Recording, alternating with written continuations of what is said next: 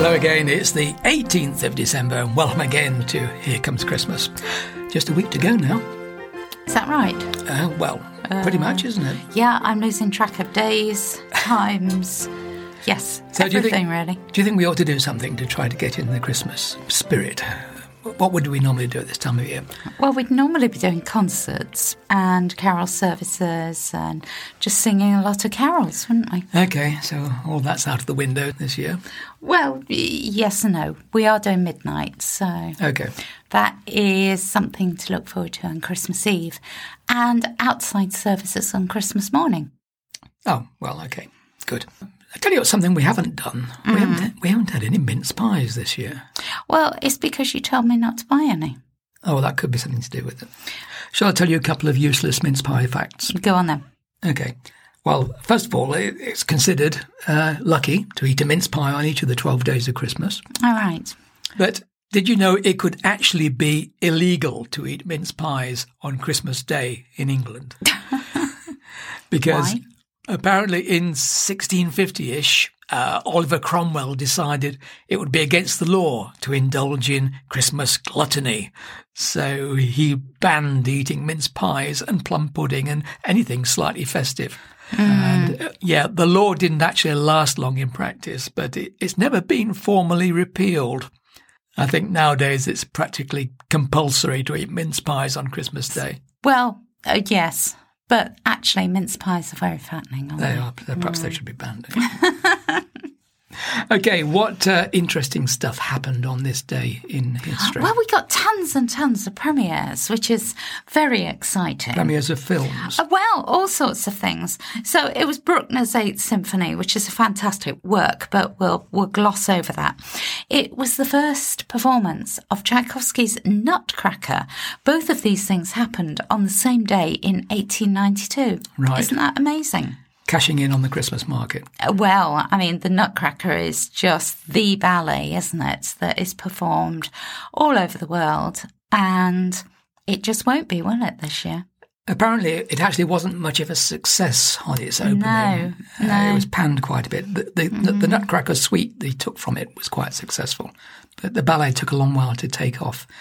But apparently, with lots of ballet companies today, it's actually the work which brings in a huge part of their income for the whole year when they do it every year. I can imagine that. And a few years ago, we went up to London, didn't we, to the Royal Opera House, and we saw them doing it there. And it was a very magical experience, wasn't it? The whole thing. I'd never been to the Royal Opera House before. They do it quite well at the Royal Opera House. I think they've got the knack of it by now.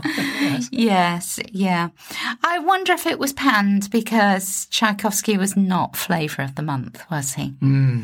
So that could be some of the reason. But, the music and everything is just glorious, isn't it? Melody after melody. Anything else premiered on this day? Yeah, it was the premiere of The Pink Panther in 1963 with Peter Sellers in and David Niven. Oh, good old names that are no longer with us. And, of course, the music by Henry Mancini. So everybody learning the saxophone always plays the Pink Panther melody on it. Do you know where the Pink Panther comes from? I don't. It comes from Durham. Durham, Durham, Durham, Durham, Durham. I thought you'd save that till the end. There's worse to come.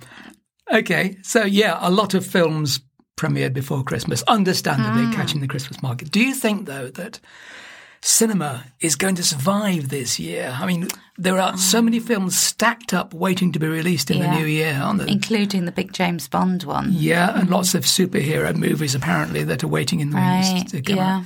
But, I mean, unless the cinemas can reopen shortly, the likelihood is that we're going to lose that kind of entertainment altogether, and any other films will just have to be viewed online or on television. So, one of the films which was released some time ago, 1966, How the Grinch Stole Christmas. Yeah. An adaptation of the famous Dr. Seuss story. Yep. So we've got a reading, haven't we? We have, yes. So just a reminder then, the Grinch was a grumpy old character who wanted to do away with Christmas. And he had planned to steal all of the toys and the goodies and the things from the people of Whoville in the valley from where he lived. But at the end of the story, he realizes that maybe there's something more to Christmas. So here's Chris with a little section from How the Grinch Stole Christmas. How the Grinch Stole Christmas by Dr. Seuss. So he paused, and the Grinch put his hand to his ear, and he did hear a sound rising over the snow. It started in low, and then it started to grow. But the sound wasn't sad. Why, this sound sounded merry. It could be so, but it was merry, very. We started down to Whoville. The Grinch popped his eyes. Then he shook. What he saw was a shocking surprise. Every Who down in Whoville, the tall and the small, was singing without any presents at all. He hadn't stopped Christmas from coming. It came.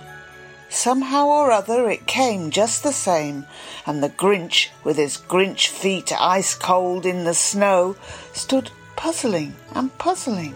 How could it be so? It came out without ribbons. It came without tags. It came without packages, boxes or bags.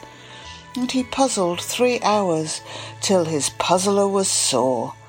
Then the Grinch thought of something he hadn't before. Maybe Christmas, he thought, doesn't come from a store.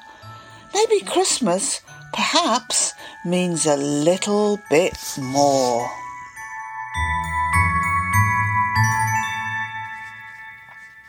Thank you very much to Chris. Now, a little while ago, well, actually, it's probably getting on for 20 years ago, I had the idea of doing a mad O Little Town of Bethlehem and putting an incredible accompaniment with it. O Little Town of Bethlehem needs a bit of stirring up. Yes, I think it's stirred to the point of a tsunami, really. So this is a recording by a school that we did some work with where we used to live in Leicestershire. And this is O Little Town of Bethlehem meets Star Trek. Yes.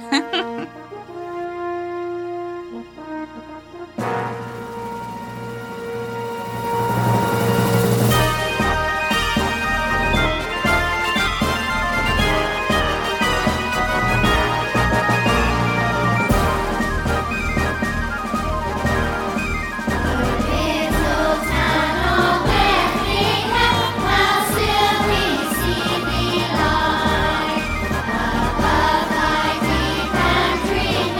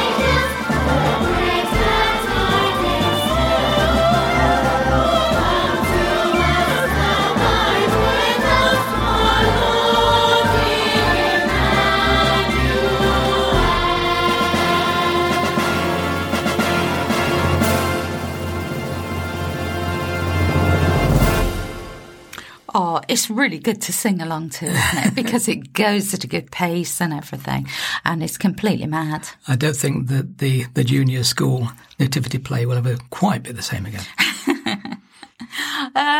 Yes, so it's very exciting today. Do you know why? Why is that? Well, because we have heard on the grapevine that Santa is going to be going through Ubley Village on Sunday. Yeah, I know. Gosh. It's very exciting indeed. We have 3 villages that we're involved with along this valley, and we live in Compton Martin, and then there's Ubley, and then there's Blagdon. And a group of young mums have got together to organise a play area in Ubley, and it's going to be just an area with coffee tables, with play equipment outside on the glebe behind the church that people can go and have a bit of an R&R. It's costing a lot of money. And so on Sunday, they're going to have a drive-through with Santa on his sleigh through the village, which is jolly exciting. Mm-hmm. So let's hear Ruth talk about it all.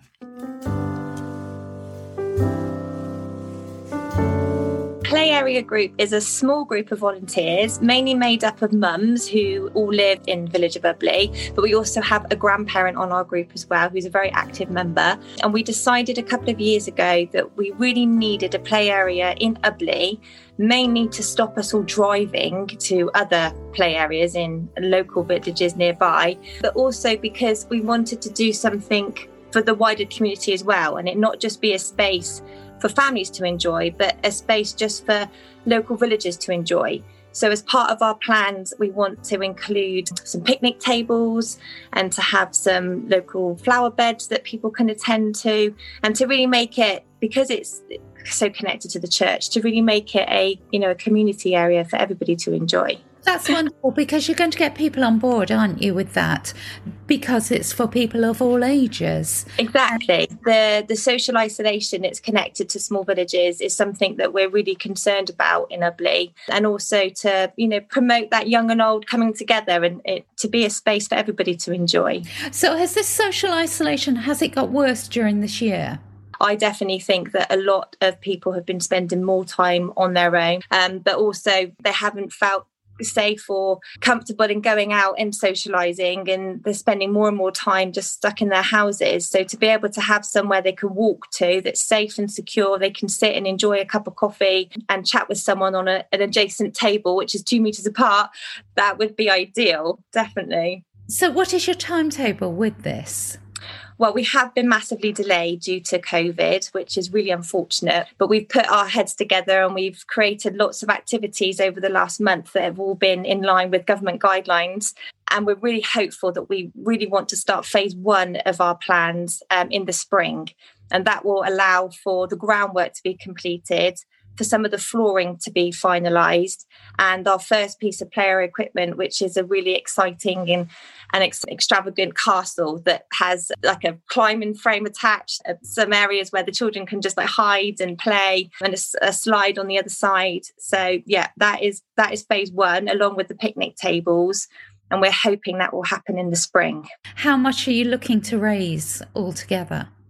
Well, we need to raise, really for phase 1, we need to have about £20,000. So it's quite an ambitious target, and we're nearly at the 7K mark. So we're nearly at that halfway point. We are also in the process of applying for charity status to try and that boost some of the grants that we can apply for. But anybody's welcome to put forward ideas or, come and join in with us on one of our Zoom meetings. Your children could be taking their children to it in the future. And that would be wonderful. Lovely. That would be really nice. And there is a little coffee van, isn't there, now on the main road? We do, yeah. Yeah, we do have our little coffee van now, which is fantastic. And it's really great that they've been able to stay open, particularly during the second lockdown, because obviously they're outside and everyone's social distance, etc. But it's just nice to know now that there are places that we can walk to. We all have a strong environmental concern, and we try our best. Also, the church have been really supportive of us as well, and they obviously had a really big refurbishment a couple of years ago when they put in the toilet and the baby change facilities, and they've also got a little tea and coffee station inside the church that they've said we're welcome to use. And I think that's really important too, because if you just want to go and have a quiet time in the church and have a cup of coffee there, but then, hear people outside and be able to just go out and join in if you want to. Yes, and there's no pub, is there, in Ubley? No. It's really good that the church is putting itself there at the heart of the community, isn't it? Definitely, yeah. Tell me about Father Christmas on Sunday. Well, this is very exciting. One of our members of our group is connected to Father Christmas and has got elf status. And so Jo, her human name, she put out a little post recently that revealed one of our plans, which is that we have had words of Father Christmas, and he has agreed to do a little flyby through Ubley in a very special sleigh on the 20th of December. So yes, if you're local to Ubley and you live in the village, all you need to do is just listen out for the music and the bells, come out to your doorsteps, and you will see Father Christmas. Yeah, and it's just our way as well as being able to just give a little bit back to the community and say thank you for all their continued support. It's going to be a nice event to have that Christmas spirit in Ubley.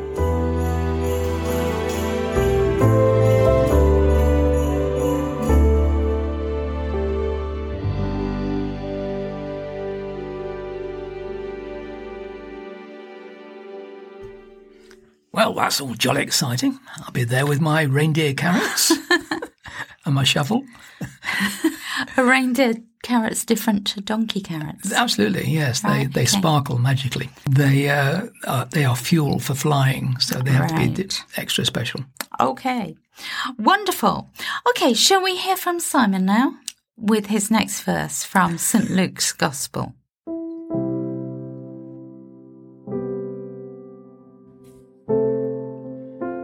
As we've reached the 18th day of Advent, we continue with chapter 2, verse 15 to 17. When the angels went away from them back into heaven, the shepherds said to one another, "Let's go to Bethlehem and see this thing that has happened, which the Lord has told us." So they hurried off and found Mary and Joseph and saw the baby lying in the manger. When the shepherds saw him, they told them what the angel had said about the child. Here's the question thought. Imagine you being one of the shepherds. Would you have been curious to go and see if what the angels said was true? Or would you think you've just had a bad dream or too much to drink? This is my take. Yes, the response of the shepherds was to go and see if what they had been told was true. Mind you, having just had an angelic experience as that, it would be a brave shepherd, a brave anyone, I think, who doubted what they had said. So they go off, chattering to each other. They find Mary, Joseph, and the child, and they report the experience they had had on the hillside. For a moment, imagine walking into this room where animals are kept, seeing an ordinary young couple next to a trough in which their newborn child is laid. Just gaze for a moment. Just marvel. And remember. Here, at this moment in the story, at the centre of this birth scene, the emphasis falls on the confirmation of the things that have been spoken to the shepherds and to Mary and Joseph. To the shepherds, the child in the manger was a sign to them that they had found the child of whom the angel had spoken, and they reported this to all who were there. This is where the story reveals to all who will listen, the child is the Messiah.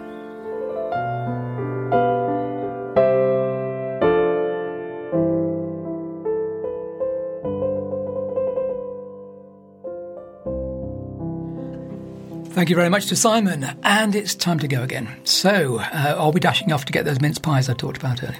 All right, I thought you were going to say to catch a sleigh. Right, well, we could catch a sleigh. I was wondering, actually, where does Santa live? The North Pole.